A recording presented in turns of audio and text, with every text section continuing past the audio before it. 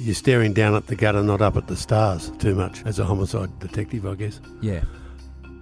The twist with snipers is that they're under so much pressure, because I can't think of any more pressure than you're under where you've got someone in your sights and you're going to pull the trigger.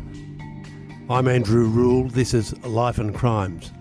Today, I'm delighted to say that we have back on the podcast Gary Jubelin, one of Australia's best-known investigators, former New South Wales policeman, who is with us today mainly because he's sat down for weeks and months and written a book. Gary, welcome to Life and Crimes. First thing I want to ask you is, why would you do it? Why would you write a book? It's a lot of work. I wish someone told me that before I wrote it. Andrew, how are you? I never had an intent to write a book. It's something that people had suggested in the past, and I think that plays out because of some of the higher profile investigations I've worked on. But the circumstances that led me to leaving the police, there was a lot of narrative going around about who I was and what happened. And it was at that point in time I thought, well, I want people to understand what I'm about. There's a misconception of different things that was said about me in the media, and it was sort of very high profile, I'd say execution, but that's probably too dramatic, but very high profile in the fact that I'd been criminally charged. I was a detective, a high profile detective, and facing criminal charges and removed from investigation. So on that basis, I thought, well, this is my side of the story, and that's what I said about writing the book. It's been about a 12-month project. One of the good decisions I've made, and one of the first decisions I made after I left the police, is to write the book with Dan Box, who was a crime journalist and who I knew and knew me, so that was a good mix. And I trusted Good choice, I think. Yeah, I trusted his integrity, and also the fact that he knew me well enough to call me on my bullshit. So in that I mean that if I wanted to gloss over something, he'd delve deep into it, and I think that mix worked quite well. But it's certainly a big task, as you would know. Two heads are better than one. I have worked with Dan Box back we were both younger. I was younger, but I was middle-aged, and he was a young reporter, and he always impressed me. Quiet, sensible, sane, and shrewd, I thought. Yeah. He's a good voice of reason, that's for sure. He is. Now, what is it that, we've got listeners here who don't know you that well. What's the case against Gary Jubelin, according to Gary Jubelin? Well, that's interesting. Well, if I said nothing, you probably wouldn't let me get away with it. I wouldn't believe it. Yeah, no. Okay. What do the bad people say about you? Look, the narrative, I suppose I polarise people, and that the people have strong opinions. Whether that's good or bad, I don't know. With the fact that when allegations were made against me whilst I was a serving police officer, and the fact that that information, the internal investigation, was deliberately leaked to the media, caused me a great deal of concern, because if, at the worst, you could say Gary Jubelin is the detective, now disgraced detective, that was removed from the Tyrrell investigation and has been criminally charged for breaches of the Listening Devices Act. Gary, can I interrupt? I don't want to be accused of pouring warm fluid in your pocket at all. Yeah. I don't really know you. Yeah. I only know you a little bit by reputation. But what we're saying here is, and tell me if I'm wrong, you interviewed a good suspect, I would suggest, in the William Tyrrell case. That, of course, is the case of the small boy who vanished and clearly has been abducted. You interviewed a middle-aged man who lives nearby, who could, on any reasonable view, be someone of quite a lot of interest because of where he lives and various other aspects. He was as good a suspect as anybody else you could see that week. You interviewed him, and because you were concerned that the listening devices that you knew were already in place, you also recorded the conversation on your mobile phone. Is that roughly it? That's roughly it. Yep. This isn't actually indulging in child pornography, is it? No. You haven't been caught selling heroin to children. No, and I'm glad we clarify that because when you hear someone's recording stuff on their phone, you're thinking you could potentially think the worst. But it was the conversations I recorded was on a police issue phone that when I was speaking to a person about the abduction of William Tyrrell, that I had concerns that certain allegations might be made against me, so I recorded those conversations to protect my lawful interests. Now, your people in your own jurisdiction know a lot about this. Our listeners who heard us last time know about it. I just wanted to clarify it because by skipping it, we might give people the impression that you are some sort of reformed bad guy. Yeah. Whereas in the view of any rational civilian, you are not bad at all, I would suggest. So I just wanted to clarify that because if you were a really bad guy, we wouldn't be talking to you. Well, I'm glad to hear that. No, the charges, and I have been convicted at the local court. Now, a local court matters. Breaches of the Listening Devices Act. My interpretation of the legislation is not what was accepted by the courts. But the thing is, Andrew, that with these allegations, now, the conviction at this stage, it's still a matter before the appeals court, but there's no suggestion I was doing it for any personal gain. I was doing it during the course of my my duties, and it's something that I've disputed from the outset. But because of the headlines, the way headlines can be, it's a detective charge, and that's not a good look. That's not a good look for a detective on a high-profile investigation to be removed and charged in relation to something that he was doing during the course of the investigation. So it's important that I give my side of the story so people can make their own judgment. Did they try to get you for jaywalking as well, or not indicating when turning down bush tracks or anything like that? It certainly felt that way. It certainly felt that way that, and this evidence played out in my court hearing at the local court, was that I made no secret of the fact that I had recorded the conversations and people were aware of it for 12 months or more, that the conversations were recorded. You must be a Jekyll and Hyde character, because I don't detect in you any of that sort of blustering, bully, standover stuff that some people might detect in some rogue police. Are you a Jekyll and Hyde character? No, I'm not a Jekyll and Hyde character. I take... Yeah, well, some people might say I'm always a pretty bad bloke. But look, when I'm working a case, I work the case hard. I make no excuses for that. But I've been in the New South Wales Police for 34 years. I haven't had any criticism of me the whole time that I've been in the police, and there's been no complaints. And then all of a sudden, I'm so bad that I get taken off the investigations and put into a room for 3 months. It seemed quite ludicrous to me the way that this matter was dealt with from the outset.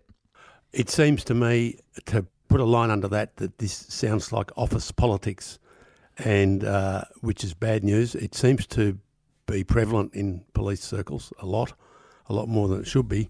And so what we'll do is get on and talk about the things that you joined up to do, and that is to catch the real bad guys who do bad things. That'd be good. And I take it that your book goes into some of those cases, Gary. If you were steering me towards the good bits, which bit would you steer me toward? Well, the book I Catch Killers is my memoir. So it's about allowing, I hope that someone that reads it would get an understanding of who I am and what I'm about and why I approach investigations the way that I do. Yep. One investigation that's played fairly heavily throughout the book, and it's because I suppose I've been on it for 25 years, is the murder of 3 Aboriginal children in Bowraville. And oh yes, that's been a case that I first became involved in back in 1998, and I was still involved in it up until till I resigned from the police in 2018. And terrible case in many ways. And for those that aren't familiar with it, it's 3 Aboriginal kids, Evelyn Greenup, Colleen Walker and Clinton Speedy. They all lived in the same street in Bowraville, an area that was referred to as a mission on the outskirts of the town. They were Aboriginal children, and they disappeared over a 5-month period of time. And There was an original investigation. I was brought in to do the re-investigation, and I found that investigative opportunities had been missed in the original investigation, and I've been working with the families. When I say I'm always talking about a team because it's a team effort in major crime. Yep. We've been working with the families for the past 25 years trying to get them justice. So that plays heavily in the book. Other cases that reference is the murder of Terry Falconer, which some people may or may not be familiar with the name, but that was a prisoner that was abducted whilst on day release by 3 people purporting to be police officers. Yes. That was a very interesting case because we really delved into organised crime and a very a dark side of the underworld. Terry Falconer was a police informant, and so we're looking at when we first started the investigation out a real who's who of the criminal underworld that might have had a motive to kill Terry. And he was abducted, and he was actually cut up and dumped in 7 bags. So it was a very brutal crime. Oh my God! But that investigation opened us up and linked us to other investigations. And at the height of that investigation, we were looking at 8 other murders. And it actually played out in the Underbelly TV series. It was the Underbelly Badness, that particular investigation. And that took 10 years, and that was probably one of the most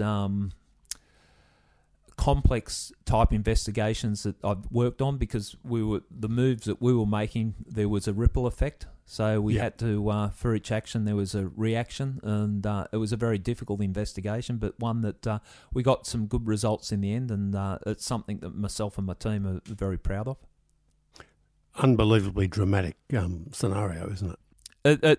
It was, and there was, during the course of the investigation, there was other murders that occurred that we ended up putting some people away. There was a person from Victoria, Paul Elliott, that was killed, and we charged, and this was caught up in the whole investigation. We charged people with his murder as well. Oh, is that right? I take it, by and large, it's ultimately drug related. They're drug traffickers at bottom, most of these guys? It crossed over into all aspects of crime. We had bikies, certainly drug dealing. There was armed robberies. There was arson. Paul Elliott was he had a reputation for being a criminal down in Melbourne, and that was over a drug deal that went wrong, went sour. So it tapped into a lot of different groups, but it was a very interesting investigation. I think you've had a lot to do with a police sniper and marksman, Brett Pennell. Can you tell us a bit about his work? And I think you're going to interview him in your forthcoming podcast. Is that true? Yeah, Brett Pennell is going to be the first guest on the second series of the podcast I Catch Killers, and tells a very interesting story. And when I sat down and spoke with him, very honest and very raw. He was a sniper. He was a tactical police officer in New South Wales. He was a member of the TOU. And there was a siege situation down in the Riverina area that Brett was the designated sniper. And as a result of how that played out, Brett was the person that had to take a shot at the person and killed the person in the siege situation, and it's very raw and very rare. And I thank Brett for his honesty on talking us through it, and it gave a real understanding of the pressures and the demands on someone in such a demanding role as that of a sniper and a tactical police officer. So that's one of a number of guests we've got on the podcast, and we're looking at different areas of policing, the criminal justice system. We've had other police that have come on, but also members of the public, victims and offenders. A troubled young woman. Her evil parents. We never had any issues between us. Has justice been done? I'm in a prison. Join journalist Richard Gilliatt as he delves into one of Australia's most gripping cases. Shadow of Doubt, a new podcast investigation from The Australian. I cannot find one of these allegations that's possible. Listen now, wherever you get your podcasts.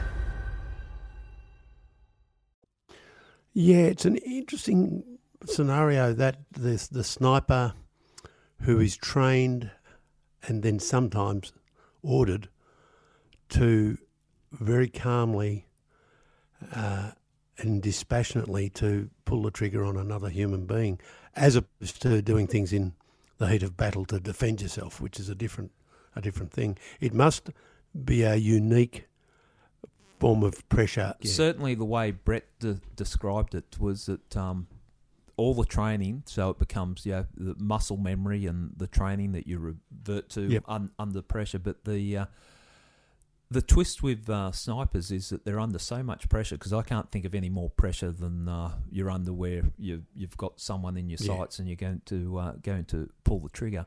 Yep. At that particular point in time, to carry out the trade of being a sniper, you've got to remain calm, and it's almost like it's a contradiction.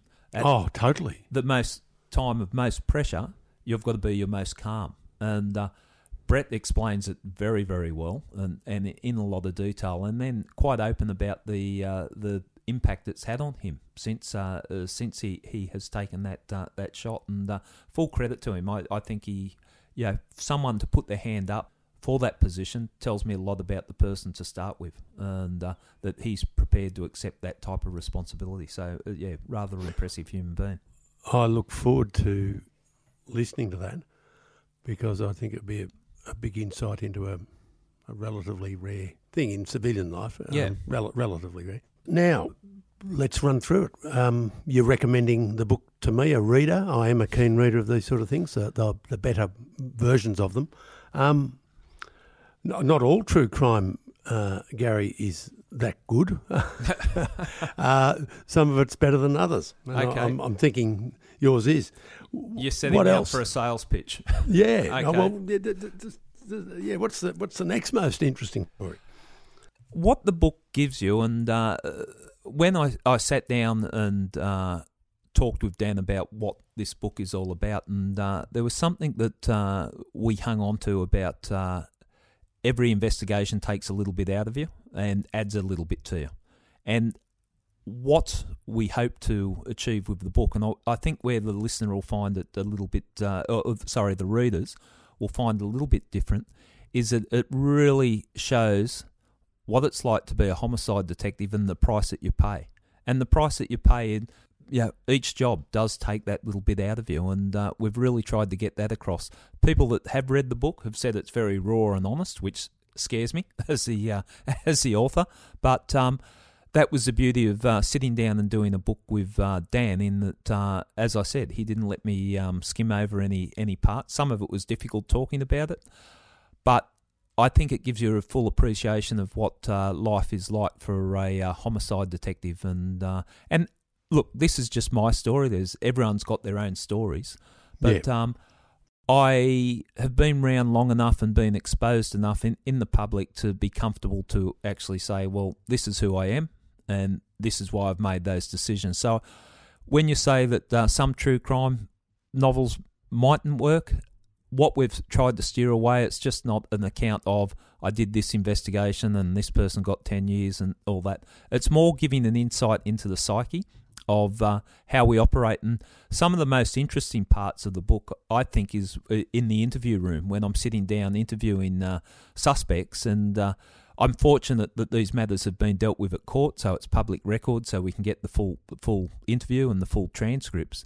out. And it gives you an insight into the strategy and the psychology of the interview room, which I don't think people often get exposed to.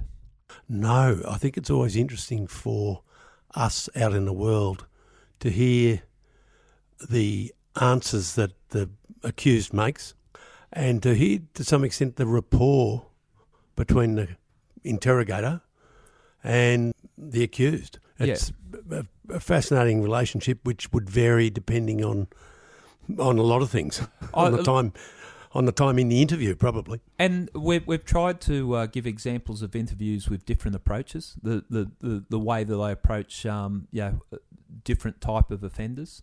Yeah. Which such as? Well, there's one particular offender in there that he murdered a person to abduct the person's 10-year-old daughter, and he's good bloke. Jeffrey Hilsley. He's a scum. He's in jail for life, and the way that I did that interview, he was trying to shock me with some of these admissions and bait me, and in the book it shows how I dealt with that. There was another interview that I did with a lady that was responsible for the death of a young 18-month-old child, and it was basically her denials that led to the conviction, and so different ways of approaching interviews. Oh, I see. And a full range of methods and attitudes from you. Some you would adopt a more robust attitude, and others you'd be conciliatory and draw them along into conversation. Is that exactly? And we'll take you into the interview room, and it's. I don't think people often get to see inside the interview room. Even aspects of the interviews that I did during the William Tyrrell investigation are captured in the book, because again they're public record, by and part because of my trial, and that they were released there. And another side of the book that when I do speak to people, they always find it interesting, the relationships that I have with criminal informants, and I've got some very interesting characters in the book that have played a big part in my life, and a big part in some major investigations. And I think people would be surprised by the relationship that police have with informants. And I don't say the word lightly, because it is a relationship. That these are people that I've dealt with in real precious situations, where they've got to trust me, and I have to trust them. And I think the public would be amazed the type of relationship that forms. And when I say relationship, appropriate relationship, because I know that there's been relationships in the past between police and informants that are inappropriate. They're all above board, they're all accountable, but it's an interesting dynamic that, again, it's something that people don't generally get to see. Very tricky one, because really you do need a level of personal trust and sometimes more than trust, even that somebody actually feels loyalty to the other in order to be able to do what they do. Exactly, and there's one example for a particularly high-level informant wanted to know where I lived, because he'd put his life in my hands. He wanted me to put my life in his hands, if that makes sense, and basically said, where do you live? And I pushed back a little bit for obvious reasons, and he said, well, if you don't trust me, how can I trust you? And on that basis, I made a decision to provide him my home address, and I'm still here, so it was the right decision. I've had other references in the book about when threats have been made towards myself, and how I responded to those, which is part and parcel of being a police officer. Looking back over it, if you were, in another many years, you're a grandfather, and you're sitting back and telling teenagers, perhaps, about what the work you used to do in the good old days, what was the sort of scariest time?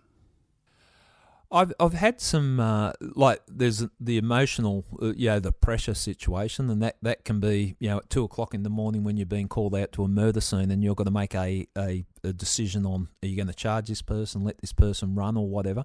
I feel pressure like that. There's other examples, and I also did a lot of tactical policing, so that was with the SPSU and the Tactical Response Group, and that was siege type situations or arresting armed offenders. So I did some work there, and close personal protection. So you get some interesting times in those activities. There's other things and there's one particular time I can remember that, and it's referenced in the book, that a drug job where a plantation was on Crown land, and so we're on what could be called a police stakeout, and the offender unleashed a couple of attack dogs and chased me and an offsider through the bush, and it was a covert operation, so we couldn't scream like we wanted to scream. But I had a junior officer in another location keeping observations, and after the dogs left us, because we went at them with some big sticks, he was attacked by these two attack dogs, and he was about 100 metres away, and I heard some gunshots, and then I heard him screaming my name, and I ran towards where he was screaming, and it was thick bush, and he came out through the bushes. I'm coming in the opposite direction. His chest was covered in blood, and I thought, and we were 45 minutes away from not only a police car but any help. It was in a remote location, and I thought he'd been shot in the chest, and I thought he was going to die on the spot. And he'd actually, in fighting with the dogs, when he's tried to shoot the dogs and actually shot some of his fingers off. So that was a pretty traumatic situation. Oh my God! But that is traumatic. Do many dogs stand up to gunfire? You know, if they hear the gun, most of them run. When I was doing tactical policing, we were given like a OS spray, a gas spray that because quite often we'd be creeping up in the dead of night or early hours of the morning in the dark, and you're climbing over back fences, and it's amazing what you find. Yes. I had a shotgun, and we were kitted up, and we're doing a raid. And I was coming in through the back, climbing over fences, and I climbed over one fence, and then I had a Rottweiler about 6 inches from my face, just growling at me. And because it was covert, I couldn't shoot him, and nor I didn't want to shoot him. But I was in a bad position, and I reached down and got my spray out and sprayed him full on in the face from about 6 inches away. Yeah. And he's just shaking his face, and then he continued growling at me. So I've pushed him away with the butt of my shotgun, and just got the hell out of the backyard. So I think they might have just given us that spray to tell us that it's all right, the dogs will take off, but it had no effect on him. He just looked more angry than... that is very scary. Yeah. There's plenty of situations that you find yourself in the police, and the start of the book is about a situation where I'm talking to someone that we wanted to arrest for an armed hold-up, and as I was talking to him, he was shot and killed, and that weighed heavily on me too. That was early in my policing, and so things like that. Yes. Yeah, it all adds up. It all adds up into when you join the police, you don't know where it's going to take you. But one thing I would say that, and it's certainly come out from the book, you're going to be a different person at the other end than you were at the start of your career. Well, that's true.